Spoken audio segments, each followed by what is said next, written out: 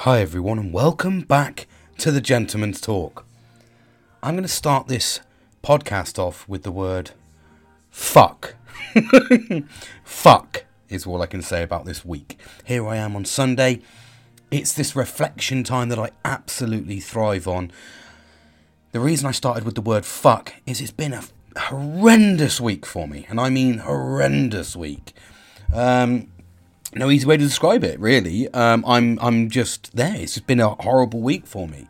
It seems to be a very difficult time out there for a lot of people. I know it. I absolutely know it. I've seen it. I hear it. I really do. And I've struggled. I'll be honest with you. I've struggled. But reflection time for me is the most important time. And I wasn't going to do this podcast, because I didn't feel 110%. I didn't feel I would give it my all, but in actual fact, I've just been for a lovely walk with my dog, and no, I am going to, because I've got some good and some bad stories to share. I've got some bad thoughts. I've got some possible trigger moments, but some stuff that I've been enduring, and I'm going to probably. I'm in an R into whether to drop the bombshell at the moment, purely because I think it's affecting me massively, and I think that I've not spoken openly about this, but I want to put it into context for myself, and I think that's probably the best way to do it. But I'm going to start off with a positive, actually, before I even go into a negative. I'm going to do the old shit sandwich, as they call it, which is a positive, negative, and a positive. That's the way I'm going to deal with this podcast. And anybody that knows about leadership will completely understand that is how you deliver news. Positive, negative, positive, because it's a shit sandwich, but it's encased in goodness, as they say. So I'm going to give the positive story, because today, of all days, I was feeling really shit. It's the bounce or the repercussions, if you like, of the last few days. They sort of I'm in this wallow in my self-pity area. I've disengaged with everybody. I'm doing everything that I tell everybody not to do. I feel like I'm surrounded by selfishness, and it's made me really, really I've diverted back to where I normally go when I get like this. And for me, it's had a bit of a positive spin, but at the same time, it's also had a bit of negativity. But the positive aspect, this morning, I wasn't feeling great. And I just thought, you know what? I woke up this morning quite early. And I just thought, I'm going to go out for a nice long walk with the pooch. I'm going to try and just get that fresh air, that nature, get the goodness involved in. I put on my favourite jacket. I've had it absolutely years. It's a beautiful little Jack Wolfskin I got years and years and years ago, and it's quality, so it lasts forever. But the warmth I get from this, so I pop this jacket on, I pop my gloves on, and I pop my hat on because it's that time of the year. We're in November. We are getting balls deep in with the weather. The temperature has dropped, as you can probably, I don't know, you probably can't hear it, it's too low, but I've got the crackling fire in the background of my man cave, if you like, the place where I deliver these podcasts from. It's the place I work from. It's the place I drink. It's my man cave. I love it. I'm really invested in this place, actually. And I went for a walk, and but before I started the walk, I walked around the corner and I bumped into one of my neighbours. Now I'm going to give you a little bit of a story that's going to sort of give this a little bit of context on how important it is to engage with people. And this is a little tiny message that comes with not even a hidden meaning, because I'm going to express it to you. I'm going to tell you the meaning. Excuse me, sorry, I've just had a big glass of water. And I walked around the corner, and I've got this neighbour. I think he's in his late 70s, and I'm a bit passionate about the front of my house. I like to park outside my house, and a fair few years ago, I had a little bit of a run-in with him, and I say run-in in the conventional sense that he parked outside my house. It pissed me off a little bit. It made me drive further away from my house, and I don't look at that as a lazy aspect. I look at that as, if I have a house and I'm paying for this house, I should have the luxury of parking outside the front of the house, because it's my area. Although it's not, it's owned by the council, etc., blah, blah, blah. I get a bit passionate about that space. So I had a little bit of a fallout with him. And bearing in mind, He has a driveway of his own, double driveway, to put it into context, and he lives in a slightly bigger house around the corner. He parked outside my house because he had a skip in his driveway to do building work, and I said to him, well, with all due respect, mate, it's not my fucking problem that you've got a skip in your driveway.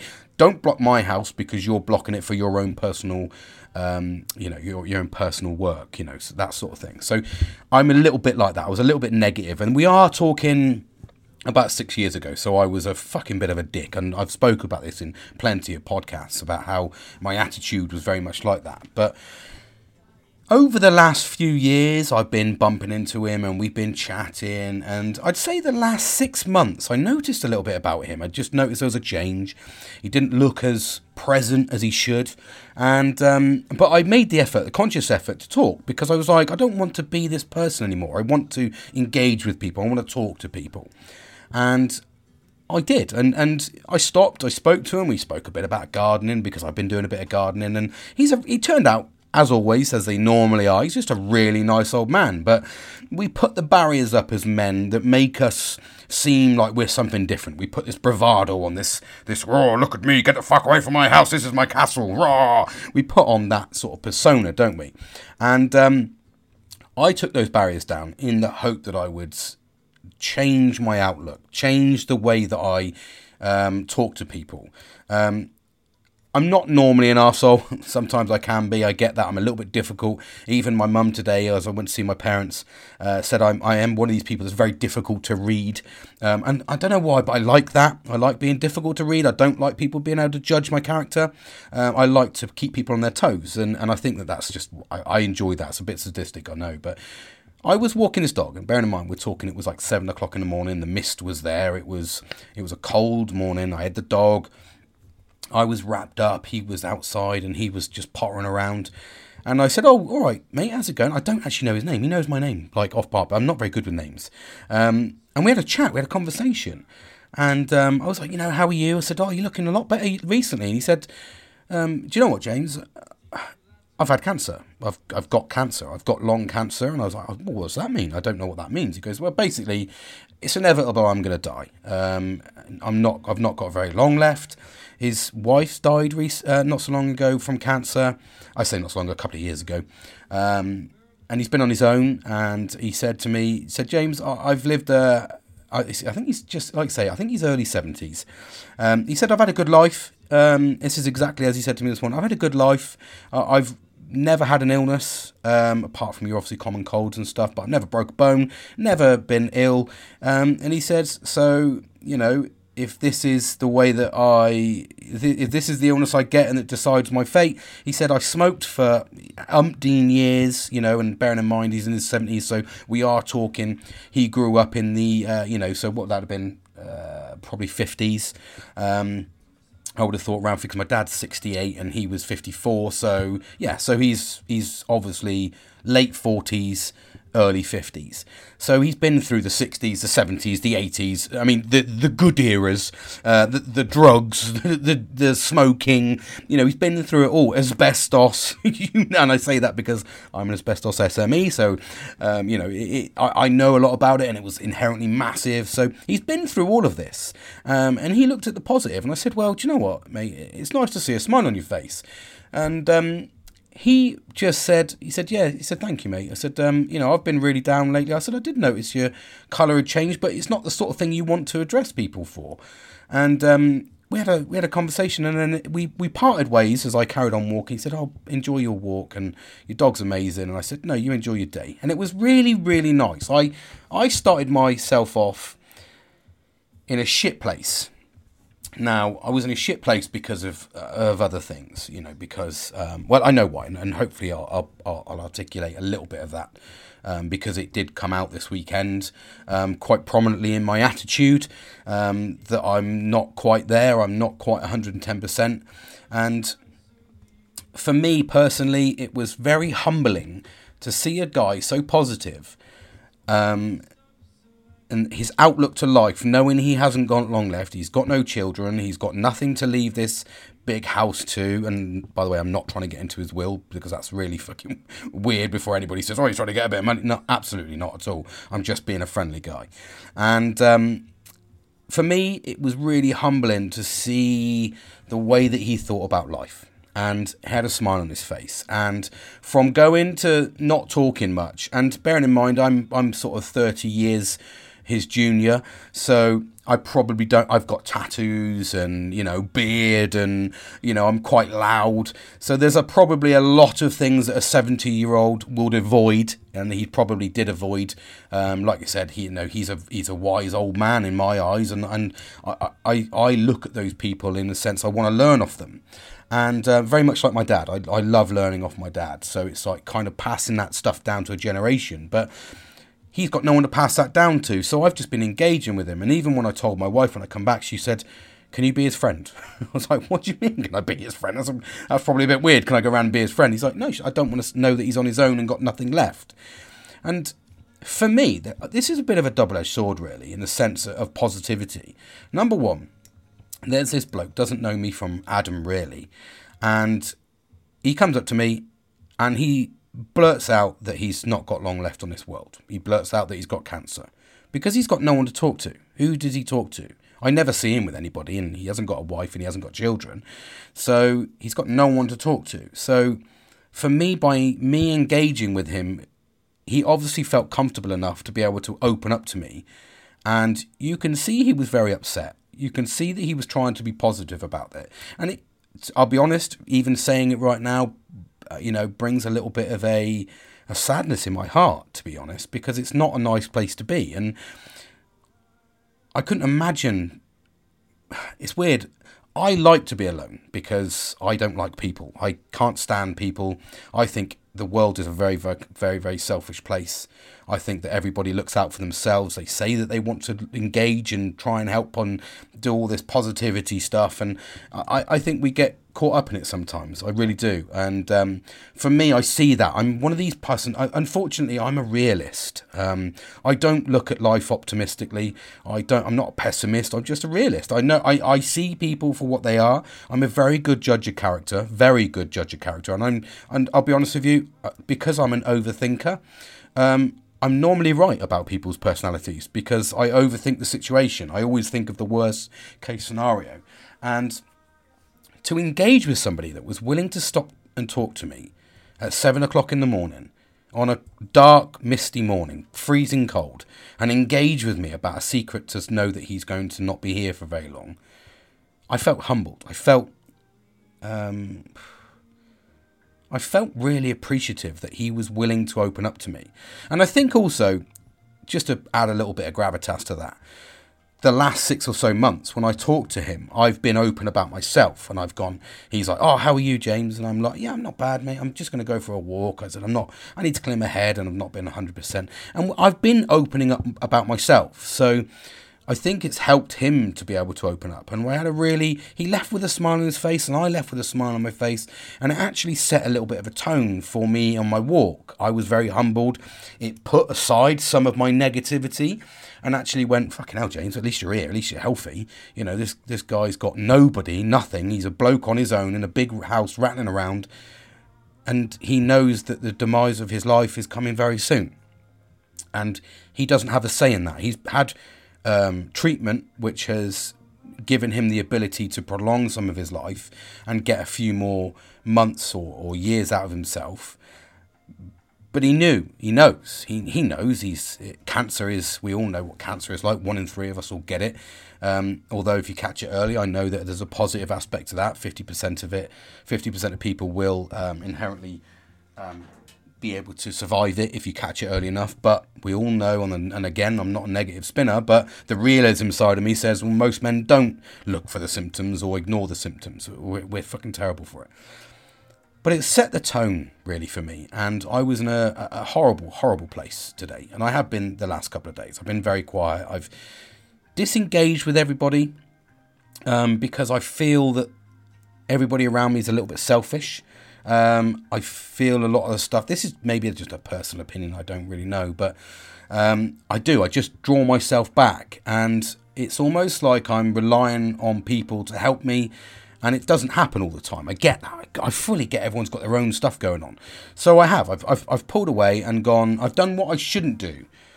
But I've done it also to protect myself. I've also done it to protect myself in the sense that sometimes you do have to be selfish. And I'm being a little bit selfish right now because things are changing for me. And by that I mean, because I've been in a bit of a negative place. I had a very long conversation with my family today. And for me, I don't like this. I'm not happy in England. I don't want to be in England. I'm not comfortable in England. I don't see myself settling here. I haven't done for a number of years. It's no secret for most people around me. But I had a conversation, and everyone's noticed I've been a bit quiet. And throughout the week I've been like that. I've been very overwhelmed again with a lot of education, and this dark weather ruins me. It does. I hate the dark weather. I like to see sun. I like to see nature at its best, at its finest. I like all this sort of stuff, and I've had my heart set on hopefully going to Canada. And for the first time today, and yesterday, I had a conversation with my girls, and I've got 4 in the family, and I said I'd quite comfortably move to Canada, and they all looked at me and said, "If that's what you want, then we would do it if we can." And that was really nice to hear. Whether that happens or not, I don't really know. There's a lot of cogs that have got to be turned for that. But for me, it was nice because. Will it make me happy? I really don't know, but I think it's one of those ones where I clutch at straws. I grasp for things, especially when I feel very alone. And it's crazy, but you can feel very alone, even when you're surrounded by people. Like I said, I overthink situations. I'm a very emotional person. And I do genuinely take things to heart. I am quite a sensitive person, really, which is unusual for a man to say that. But it really is. I am quite a sensitive person. And it was sort of kind of putting me into context. And even by chatting to him this morning, I was like, life's too short to be fucking around. Why am I watching the weeks go by? Why am I getting to Wednesday and going, oh, fucking hell, it's hump day. Oh, nearly the weekend. Why am I wishing fucking 5 days of my life away every week? That's not what life's about. Life shouldn't be about wishing yourself away. But at the moment, I'm wishing my life away to get to a weekend where I'm doing fuck all. And it's like, it's just a constant barrage. And you see the shit. I haven't watched the news for months, but people try to talk to me about it. I don't fucking care. There's so much negativity out there. I don't want to fucking hear or see that. But it does. It massively affects me. And it's amazing how, even though I constantly bleat on about talking out, and I say, talk to people, get out there, share your feelings. At the moment, it's, like I said, I feel that it's a very selfish world. And I say speak out, but it's so easy to bottle up pain. And it's a horrible thing. And I bottle it up, and then that's when you need the coping mechanisms to kick in. And that's what I've been doing. So what I've been doing is I've been managing this mental health block by going out about. And I've been going for my walks. I've been carrying on with my reflection stuff. But I am looking at life at the moment. And sometimes I'm a little bit sceptical because at this time of the year, I know I struggle. We're getting very close to my car crash times. I was in the car tonight driving back from my parents' house from spending the afternoon there. And I was in the car and I fucking went like a bat out of hell. I was looking down and I was doing fucking stupid speed just to get off the road. I hate it. It's almost like you're waiting for an accident to happen. And I'm doing it subconsciously, which is a horrible fucking feeling. But you take risks, and I take risks, and that's the problem. I do take risks. Someone who's a health and safety advisor, I take more risks than fucking, most people. I like the adrenaline gets me through things. But yeah, it's no easy way to say this, and I don't know how I'm going to react to saying it. But I went out on Friday. I went out with my brother and my dad for a birthday, and it didn't end well. It ended up in a bit of an argument between me and my dad, and that was because I was in a horrible place. I kind of knew I didn't want to go out, really, if I'm honest. I didn't really want to go out because I knew I was tired. I knew I was emotional. I knew that I had a lot going on in my mind. And when you go out and you socialise with people, it never quite goes the right way if you're in that that sort of type of mind. I was very sensitive. I reacted negatively towards a few things. I then went to play pool with my dad, and me and my dad are so competitive that I wanted to beat him to the point where I was like, I don't fucking care how old you are, what you're doing, I'm going to beat you. Now I don't enjoy sports with my dad because my dad has brought me up to be competitive, and I always look at my dad as the ultimate competitor and the one I want to beat. I don't care about anyone else. I do, because I am competitive, but not as much as I care about beating my dad. And I don't know why I do that. It's almost like I've looked up at him for years, and I've got so many fond memories of looking up to him and seeing him excel in things like his career. I've seen him excel in tug of war. I've seen him excel in everything he does. He gives it 110%. And it's raised me to be the same way. But what that does is it removes emotion and it instills competition. And then when you instill competition between family members, it always ends up wrong because somebody's got to get hurt. Somebody's got to lose. And we both take great pride in beating each other. He takes great pride because he sees me as the young buck, if you like, in the family, the youngest. I'm not young anymore, but, he sees me as the younger, bearing in mind he's 68 this year and I'm 41. And he sees me as the person that's like trying to challenge him all the time. And I see it as the one I go, I'm going to beat you no matter fucking what. And we played pool and I beat him 3-2. Now, did I get satisfaction out of that? Unfortunately, I did, because I chucked it in his face, 3-2. I didn't go, rah. And that's when I realised I was getting sensitive to things. And then we ended up having a bit of an argument, and he ended up leaving. So I realised I was in a sensitive place. I should have acknowledged it. I should have listened to my body. I should have listened to my mind. And I shouldn't have drank, and I should have just cut it off. But I enjoy this. Again, it's weird because I enjoy socialising with my family because I know I'm supported and loved. But when I'm in a sensitive place and emotions are running high, I go to fight or flight. And as I've said to many people, I'm a fighter. So I will sit there and I will take the barrage and I will make you feel shit. And I did. I made him feel shit. Did I feel good about that? Absolutely fucking not.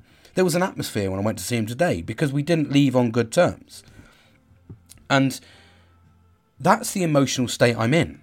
Now, the emotional state I'm in is because I've told you all that there's something gone on in my family.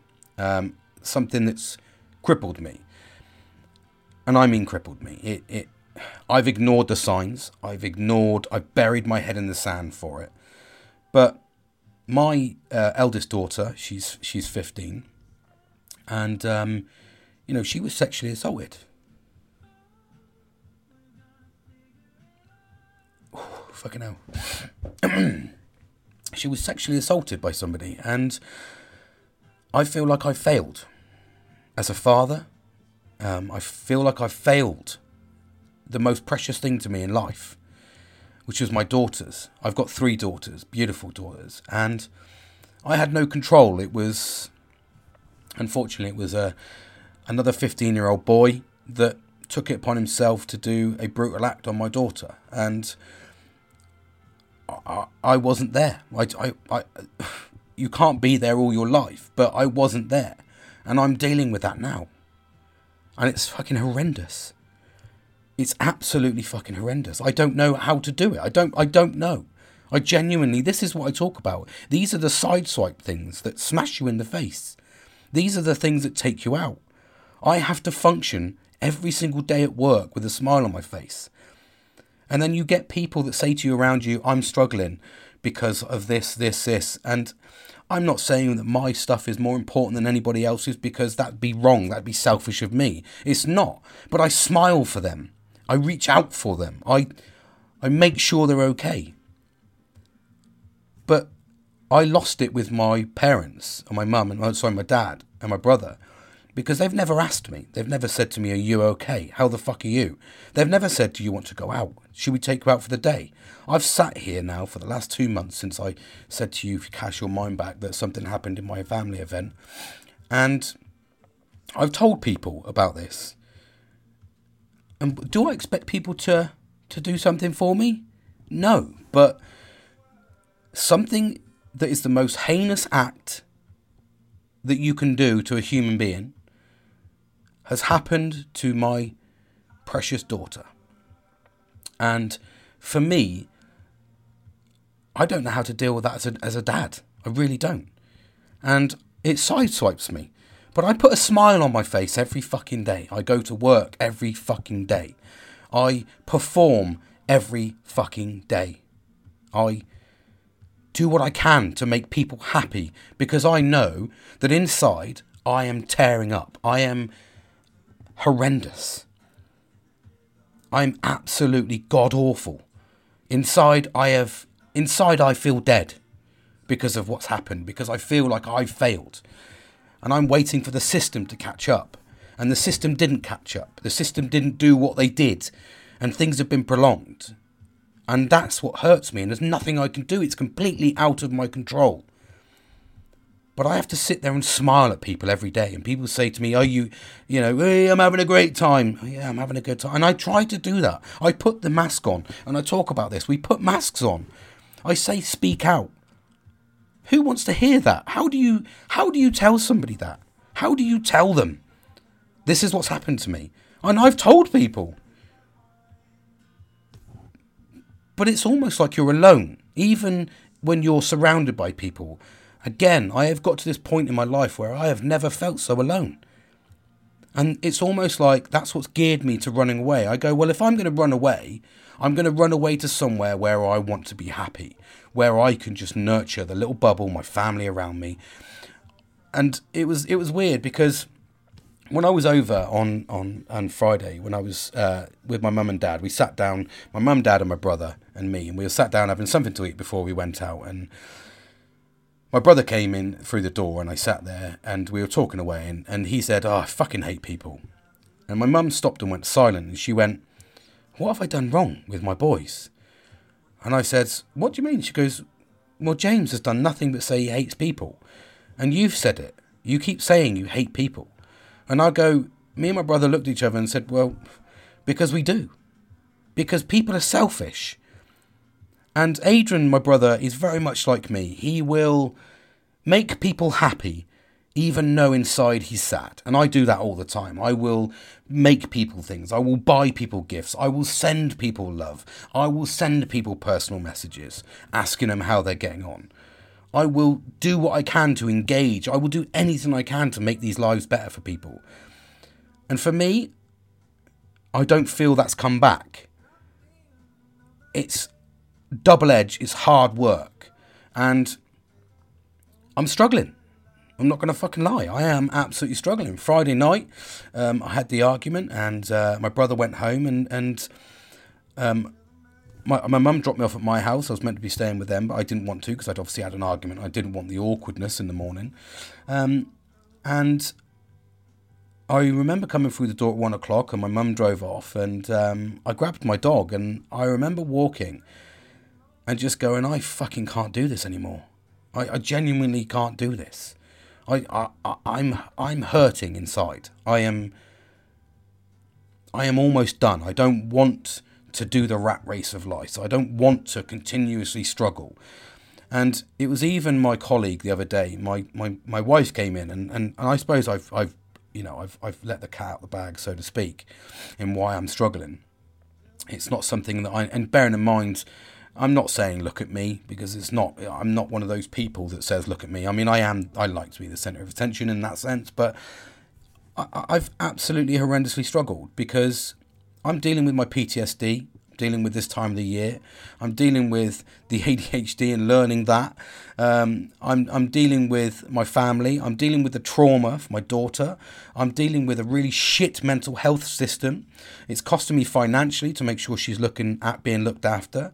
She's had to drop out of college because they were putting her in situations that she didn't feel comfortable with. She went into beauty therapy, and she just didn't want to deal with conducting beauty therapy, such as waxing and stuff like that, on other people. She feels very sensitive, obviously. She's had a brutal act done on her, and I don't know how to deal with this, because I'm trying to manage her. She's going through these phases. I've always we had a long conversation, and she said to me, "Why don't you acknowledge my sadness, Dad?"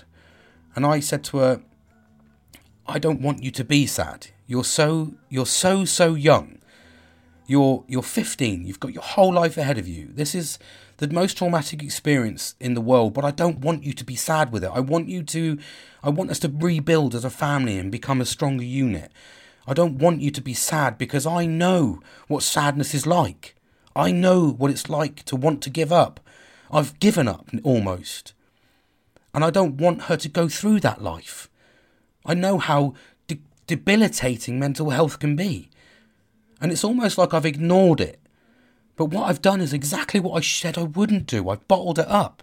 But nobody wants to hear the news. Nobody's come out and said, "How you're getting on, mate? How fucking how's things? Have you heard anything about..." And do you know what? It's actually the only person that's ever done that is my colleague. And I'm not saying this is a negative against the people around me. It's not. We've all got our own problems going on in life. But my colleague was sat here. We were on a Zoom call, and my wife came in, and the police had come round and given us some positive news in the sense that we'd taken on a new case.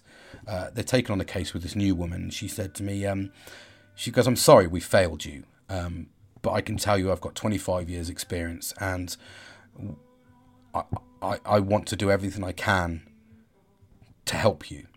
And I felt relieved, and my wife was telling me this whilst I was in a Zoom meeting, and I listened to my colleague, and my wife went out the door, and I said, "Oh, sorry about that, Adam." Anyway, he knows about this because I've had to tell him, because he was there the day I found out. He was on a meeting with me when my wife came in crying her eyes out and told me what had happened, and this was like 9 o'clock in the morning, and the saddest thing is it had happened to my daughter the night before, but she went to her friend's house and stayed at her friend's house because she felt ashamed. And I said, all of these are the things that we feel, the emotions.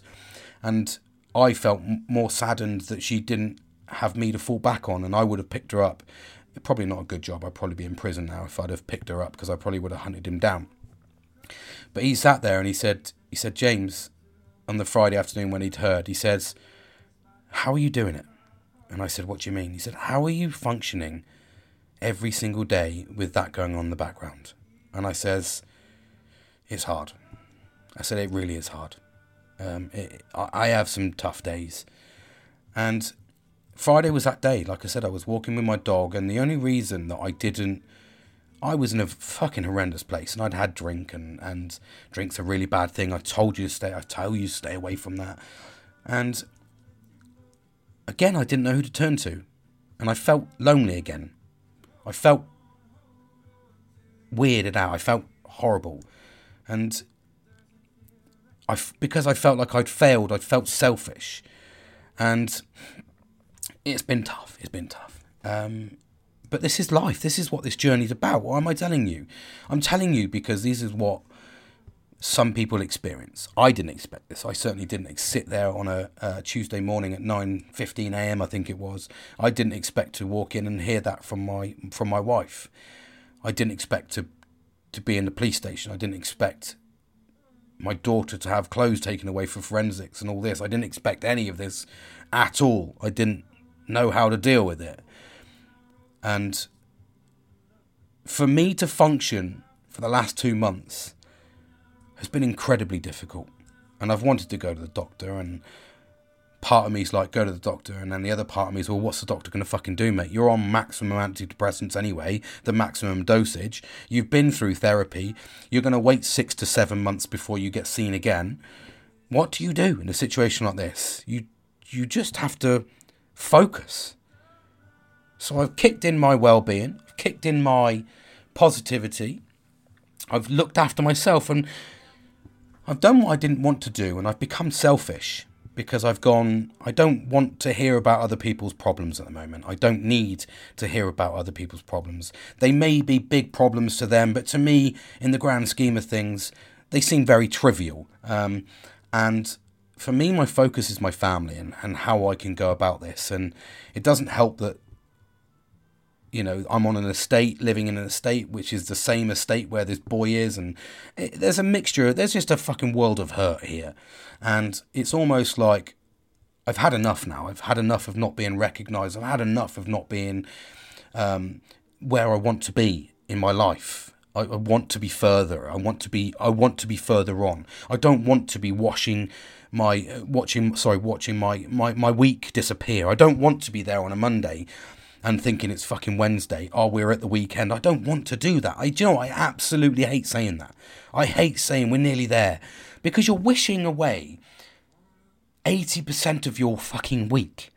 You're wishing it away. If you said, oh, we're here, we're on hump day, we broke the back of it, oh yeah, we're on the final hurdle, you're wishing away 80% of your life. 80% of your week is going every single time with that ethos, that mentality. And why am I saying this? Because I want people to know that these are things that we endure. These are things we don't experience. I didn't expect to experience this as a dad. I didn't expect to feel failure. I felt failure. I failed massively in my life. And I've picked myself up, and then you get these tremendous curveballs that boot you in the fucking face. And it's debilitating at best. And sometimes you go, I can't do this. I really can't do this. And I remember writing in my journal on Saturday night, because I told you I got this journal. And I remember, excuse me while I drink a sip of drink.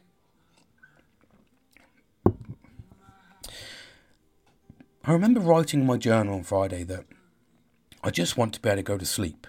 This last 2 months I've led there at stupid o'clock in the morning, just wanting to hurt somebody, wanting to find out how I can get this person sorted out, or how I can. And then when I stop that, I get to the empathy. I just want to rebuild my daughter. And then I see the anxiety she's got, and I see the potential mental health battles that she's going to face, because I've faced them, I've learnt about them, I've seen them. I look at the positives because I'm learning about mental health. It gives me that positivity to engage with her. I've told her all of the good stuff. In look after yourself, get the right amount of sleep, stay away from fucking alcohol. And I mean, she's 15, so, but you know what I mean, at 15 they're experimental at best with alcohol. So I've told her to stay away from that. I've told her to focus, and I've told, we've closed in as a family at the moment, and we really have. We've shut a lot of people away, and I think as a family I'm in this protective bubble at the moment. And as you probably have heard over the podcast, if you've been listening along the journey, I'm a very protective person. I absolutely. I've always said the people around me and the people I love, I would die for them. And I genuinely, not saying, I'm a very protective person. It's my personality is I don't feel fear and I don't feel pain. I really don't. I've got a very high pain threshold, and if somebody hurts someone around me, but I'm in this situation where I can't do anything, so I'm almost got my hands tied behind my back. But at the same time, you're in a world of selfish people. You're in a world of people that think that they're fucking going through struggles, and they may be going through struggles, and I'm not taking that away from them, because that would be selfish of me, and I've just said that. It is selfish of me. Everybody has their own problems. But I'm in this protected bubble now, and I've almost closed my windows. I've closed my door. I've pulled my girls into my bubble and said, don't go anywhere without me. I will take you everywhere you need to go. I will watch, support, learn from you. And that's difficult, because then you're not spreading your wings. You're not enjoying life. You've become this protective person. I don't know how long this is going to go on for. We've got many other things to go through, court cases and all this sort of stuff. Did I want to talk about it? No, I didn't really want to talk about it, because part of me was trying to protect my daughter, and the reality that I didn't want to acknowledge it had happened. But I have to acknowledge it's happened, because it's affecting her. It's affecting us as a family. And this is the problem with mental health. I'm dealing with my own mental health battles on a daily basis, let alone getting chucked a curveball like this. And that's where we rely on people to try and step up. And do you know what? I've disengaged for a few days, and nobody stepped up. And that, for me, is the reality. Well, actually, that's the reality. And do you know what? It's well, actually, I tell a lie. No one stepped up. I have my best friend, as always, has stepped up. But I suppose part of me has pulled away from my best friend a little bit, because I'm scared that if the reality comes that I end up going to a different country somewhere to do what I want to do in my body is wanting, my body, my mind is drawn to wanting to travel. I am a traveller, and I don't mean a traveller and a gypsy. But I'm a travelling person. I like to experience life, I like to go to a country where I can experience life a little bit more, nature. And if it happens, it's leaving all that behind. And it's a sad time. There's a lot of emotions at the moment. But it's really important. And do you know what? The positive aspect, and this is the shit sandwich. This is the shit sandwich. The positives and all of that is, I don't know why, but I feel a little bit of relief. I feel a little bit of relief because I've spoken about it outwardly, as in, I'm hurting. And that's a really important thing. Although I'm talking to a microphone right now with some music in the background, I feel like I'm talking to all of you listeners. I feel like all of you are part of my journey. You're part of me. I've had a lot of, support from my TikToks. I've had a little bit of support from my podcast. So it helps me. It helps me to talk outwardly that way. It's almost like I'm not looking for an emotional reaction, but at the same time, by talking out, I'm relieving myself of that tension. I've been hypertensive. I've been hypersensitive about a lot of things. Probably why I'm feeling that the world is selfish at the moment, because I'm hypersensitive. But it's a very sensitive subject. It's not something you can just sit in the pub and have a fucking pint with and go, oh yeah, how do you do that? It's not something you can talk about. It's not something you want to talk about. It's not something I want to even acknowledge.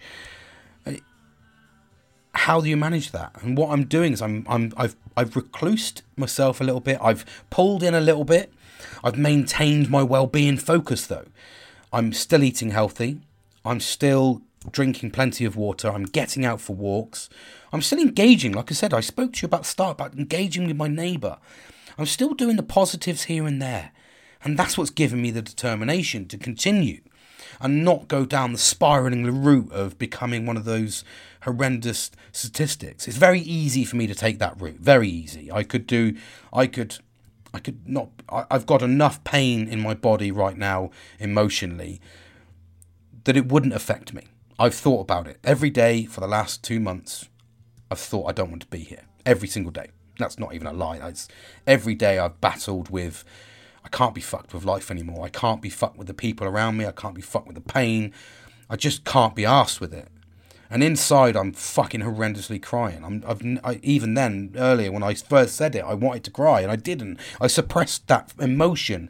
It's ingrained in me to force the tears away.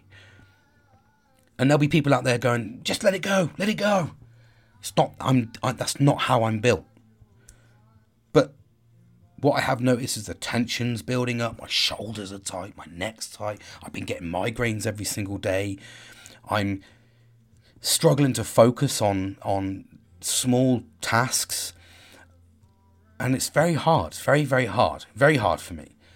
But at the same time, by doing the right things I've been talking about, and this is the positive aspect, I think, for me. This is the positive. This is where I've given you that little bit of shit in the middle of the sandwich. This is where the positive comes for me, in the sense that I'm still here because I'm focusing on the positives. I'm focusing on the future.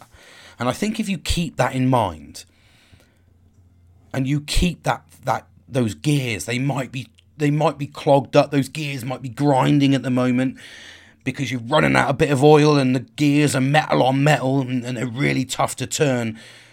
We need to instill a little bit more lubrication, a little bit of oil into those gears to get them turning again. And that's what I'm trying to do. I'm fighting. They always say that a man that has dealt with his emotions on his own is a very dangerous man. And I stand by that. I genuinely believe that's true. Because I've had more conversations with myself over the last 2 months than I've had with anybody. And I've tried to stay determined. I've tried to stay focused. It's easy for me. I could take the easy route. I could quit my job tomorrow. I could go down to the doctors and say, I've fucking had enough. Get me signed off. Put me on medical benefits. Do fuck all. What would that do though? It would make me worse. Because I'll be wallowing in my self-pity. I'm staying driven. I'm staying focused. What I have done again is I've recomposed myself. I've reconfigured how I talk to people. I've become a little bit selfish because I feel I have to be. Because I feel the person who's going to get me to my next level is me. I'm going to get myself to the next level. I've done it before and I'll do it again. And that's the hard bit. I mean, emotionally, I'm a mess inside. But if you look from me from the outside, you'd think I've got it together. I've had funny videos. I've put the mask on so much this last 2 months. I've forced myself to try and be funny. Because I don't want to be perceived as a sad person. But inside, that little nugget I've just given you there, it fucking blew me away. It's absolutely crippled me. And there's people out there that are listening that have had things that have sideswiped you. I'm not saying that you're going to experience, I hope that nobody experiences what I've experienced. I know there will be people out there that has experienced it. I know there may be people that has been on the receiving end of this, that is listening to this podcast. And I commend you. I really do. My strength has been shown on its face value because I don't want to show my daughter that I'm weak. I want to show her that I'm going to fight for her. I'm going to make her life better. And that's the thing that is driving me. I am going to prove to her that society is a fucking shit place unless you make it your own. I'm building her up. I'm giving her the confidence that she has just had torn away from her. My duty as a father to acknowledge that I feel like I've failed. But my duty as a father is to build her back up. Even if it takes the last bit of my strength, if I can happily say and see that she has a smile on her face once again, I will feel a happier man. My life revolves. They are the fruit of my loins. They are my daughters. They are everything to me. Absolutely everything. And I need to prove to them that I'm not weak. I need to prove to them, don't accept what life chucks at you. We will build a better future. And that's what I'm focused on. That's absolutely what I'm focused on. And that's what you should be. To give you a spin, something that may help you. If you've been through something, if you've had a punch in the gut and you're winded with life, stay focused. Fuck the world. Fuck people. Fuck them. Stay strong. Stay focused. That is the purpose of this journey. Instill the things. It's making me mad because I'm fucking angry with life. And I'm an angry bastard sometimes. People say to me, why are you so angry?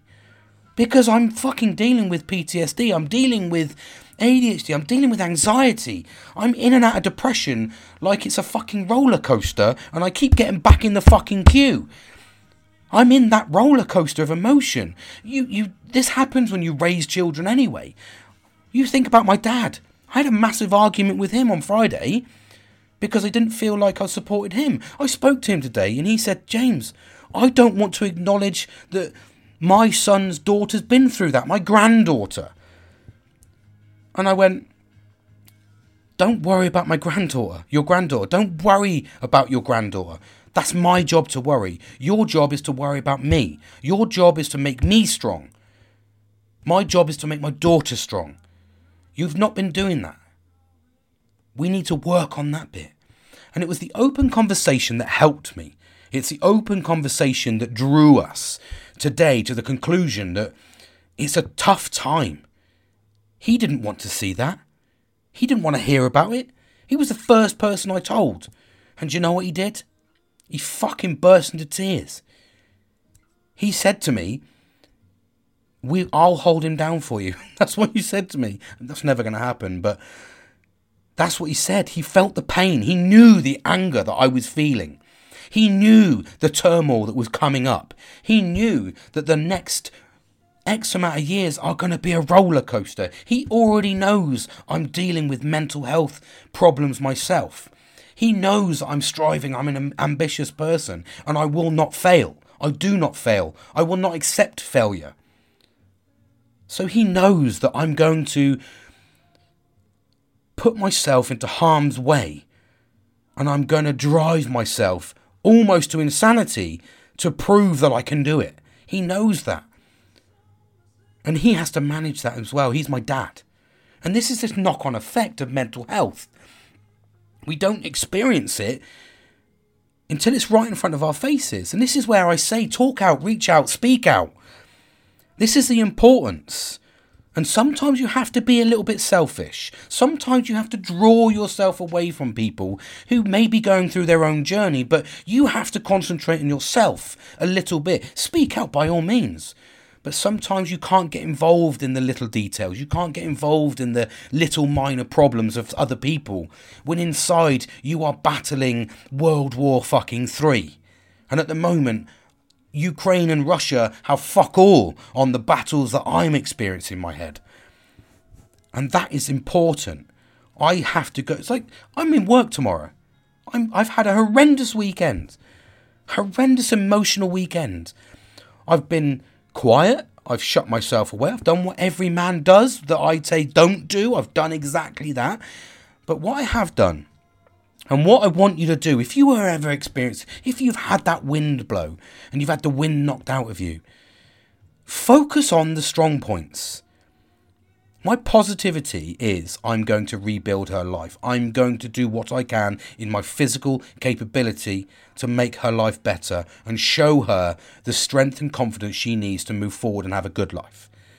That is my duty. I will do my due diligence as a father to do that. And I focus on the positivity aspect from a huge negative. I engaged actually with a friend of mine. His name's Zippy, believe it or not, and I'm going to give him a little mention because I haven't mentioned him before, but we got on really, really well. We did this project in Saudi Arabia together.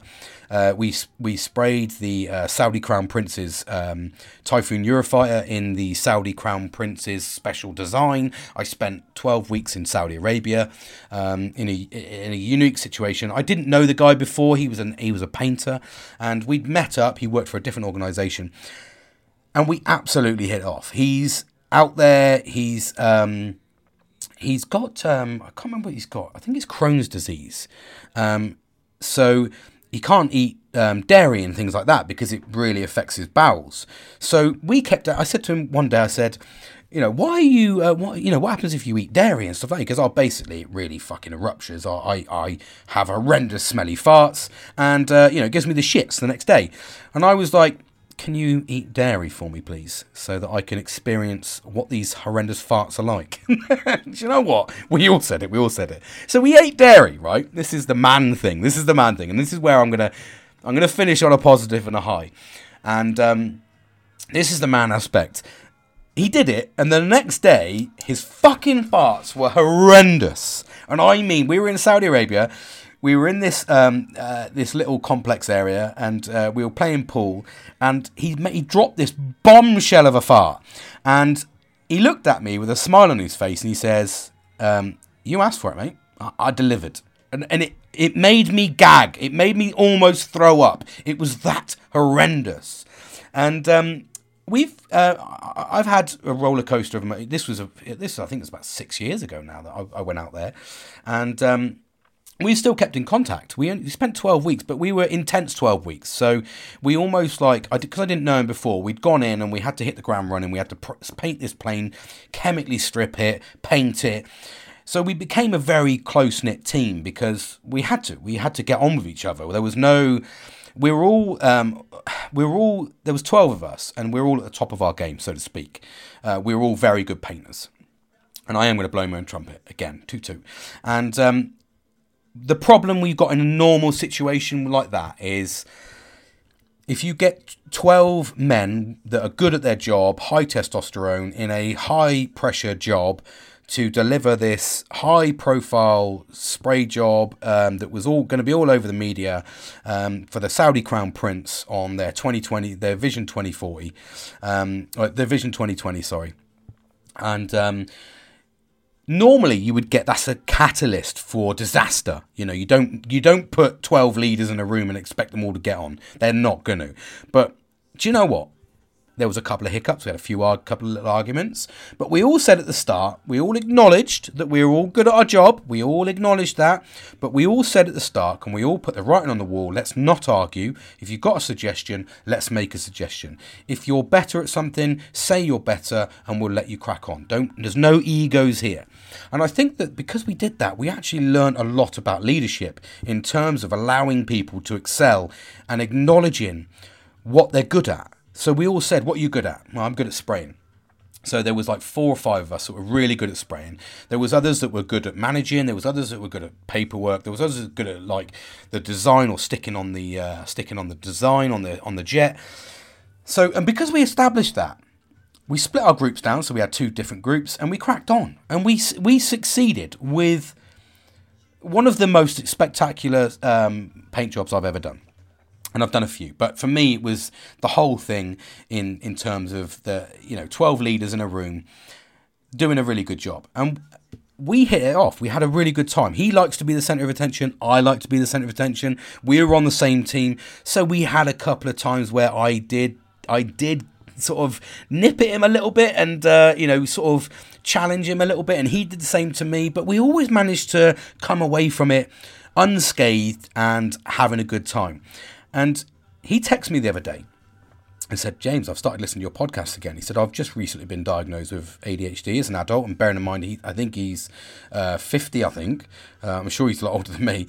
40-something, I think he is. So he'd probably kill me if he's listening to this.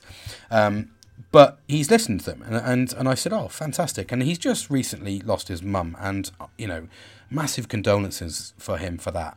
But he opened up to me and he said this, and we were talking, and I said, mate, I'm here for you any time.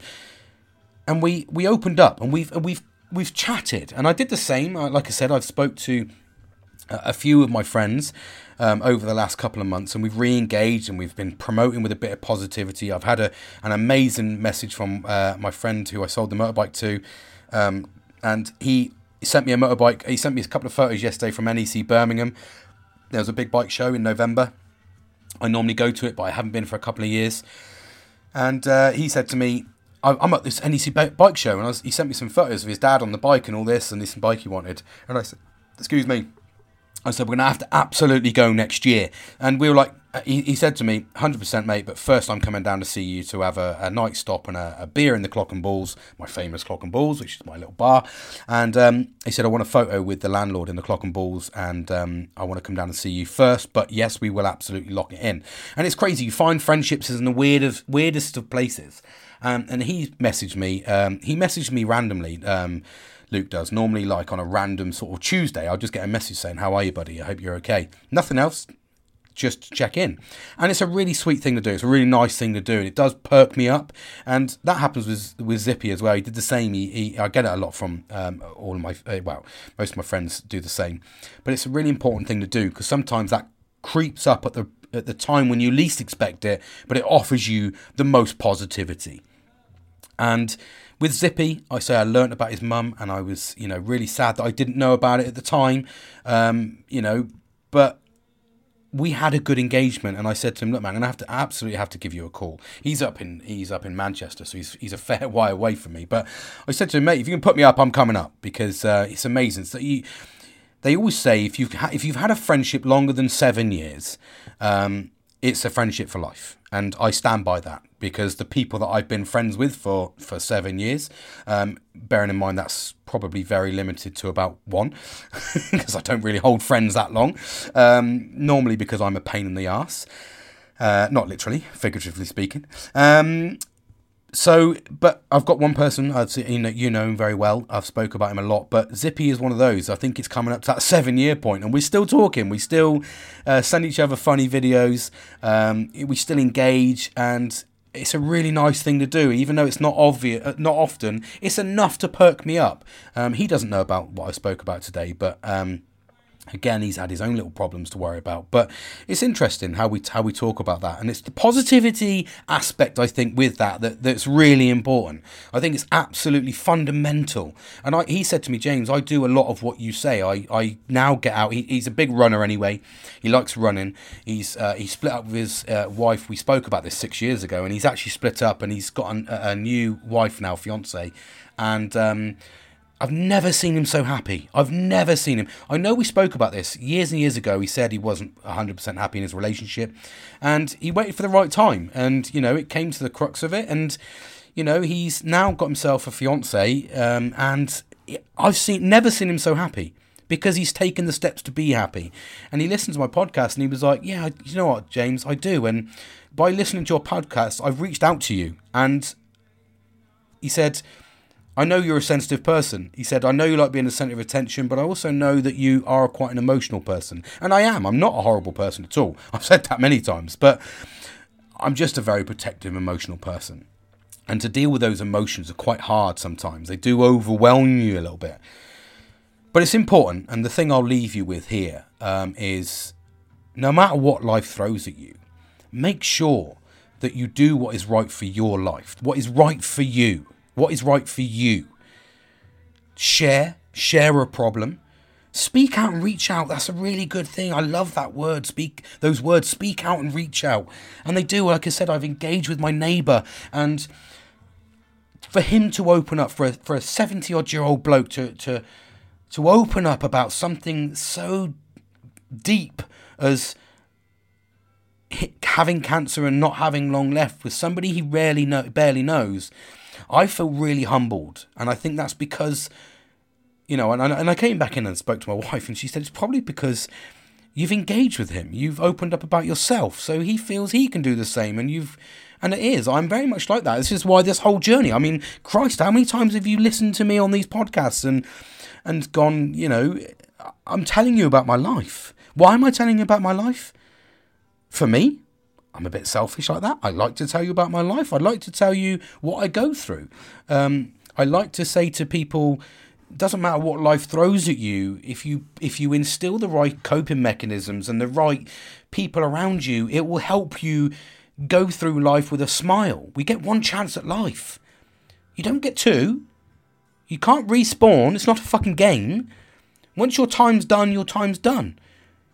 You might be one of these fortunate ones that gets to 100 years old. You might be one of these ones that are unfortunate and doesn't get to 100-year-old. So you need to make most of every single day. And you will get sideswiped. I have been winded dramatically. But I'm trying to stay positive. It's very, very easy for me to say I've had enough. Like I said, I wrote in my diary that I just want to go to sleep. That was, I think I started talking about. Sorry, I didn't quite finish that bit. But I wrote in my diary, my journal, that I just want the pain to go away. I don't know how the pain can go away.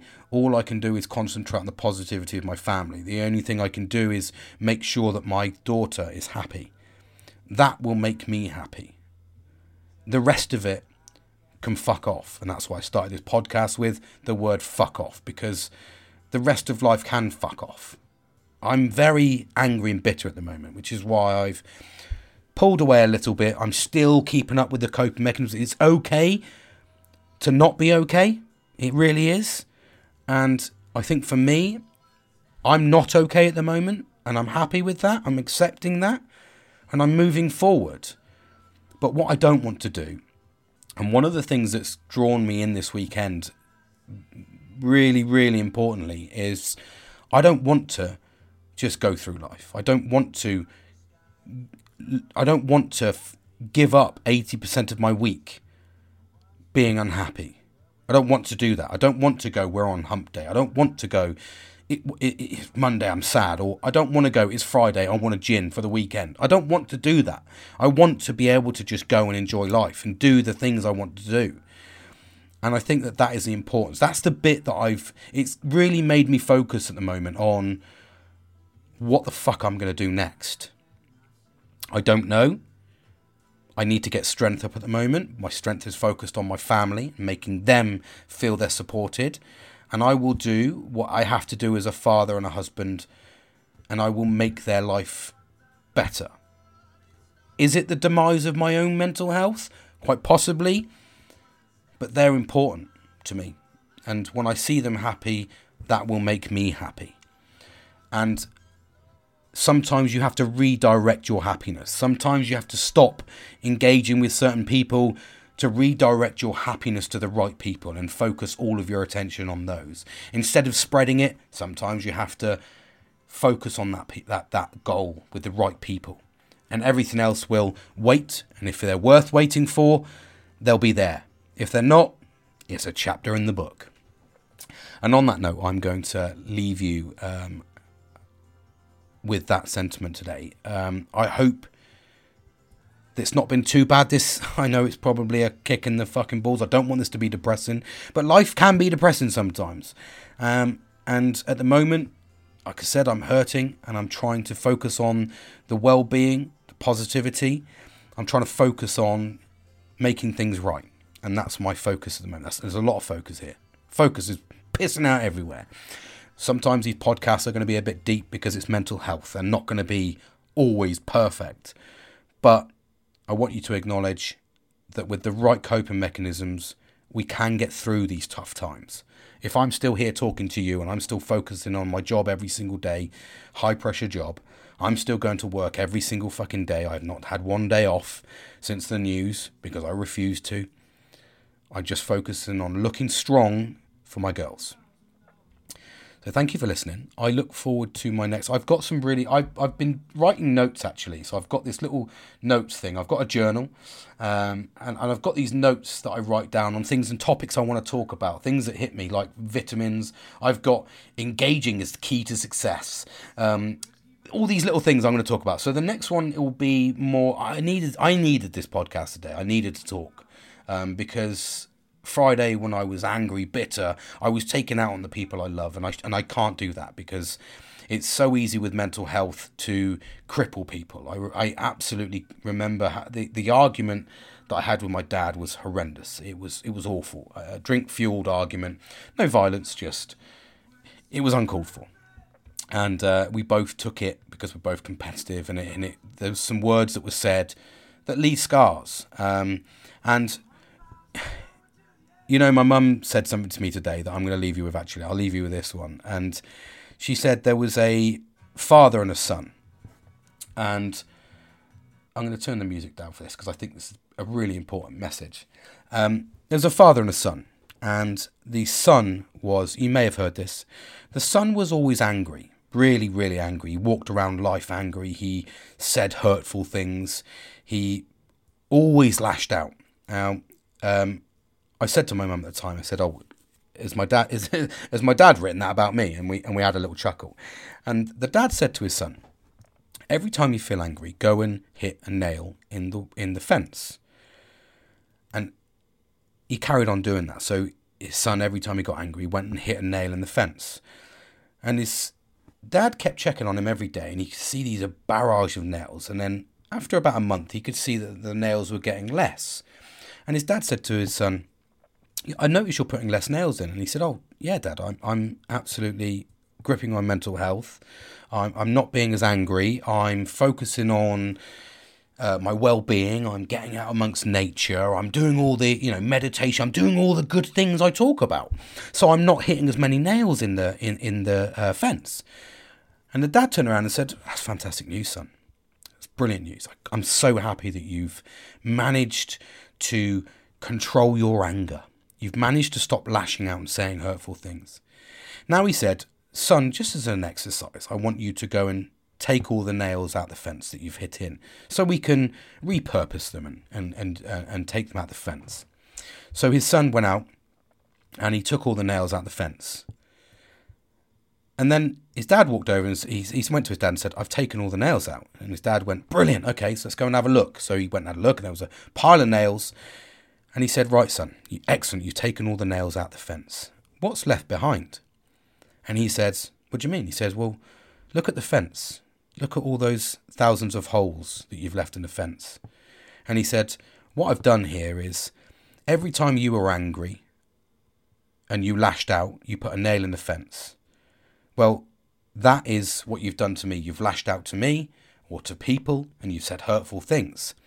You've taken the nail out, but you've left a scar behind. You've left a hole. There's a hole in the fence. That's relative to life. Every time you say something that's negative, every time you lash out, you're angry, you leave a scar somewhere. You hurt somebody. You make them feel awful. And that couldn't be more prevalent with my life. I've said hurtful things. You may be listening to this going, I've said hurtful things. I've spoken out. I've lashed out. I've hurt people. And then you see them the next day and they've got a smile on their face, or you say sorry and you think everything's okay. But you leave a scar. You leave a negative emotional memory on that event. And that's very much the focus on those holes. They're scars in life that we leave. So it's okay. You've said sorry. You've removed the nail. You've said sorry, but you've left a scar. So just remember that the next time that you're lashing out, next time you're angry, the next time that you shout at somebody or say hurtful words, just remember you're going to leave a scar, and that scar will never go. It will be with them forever. So just remember that next time you're angry.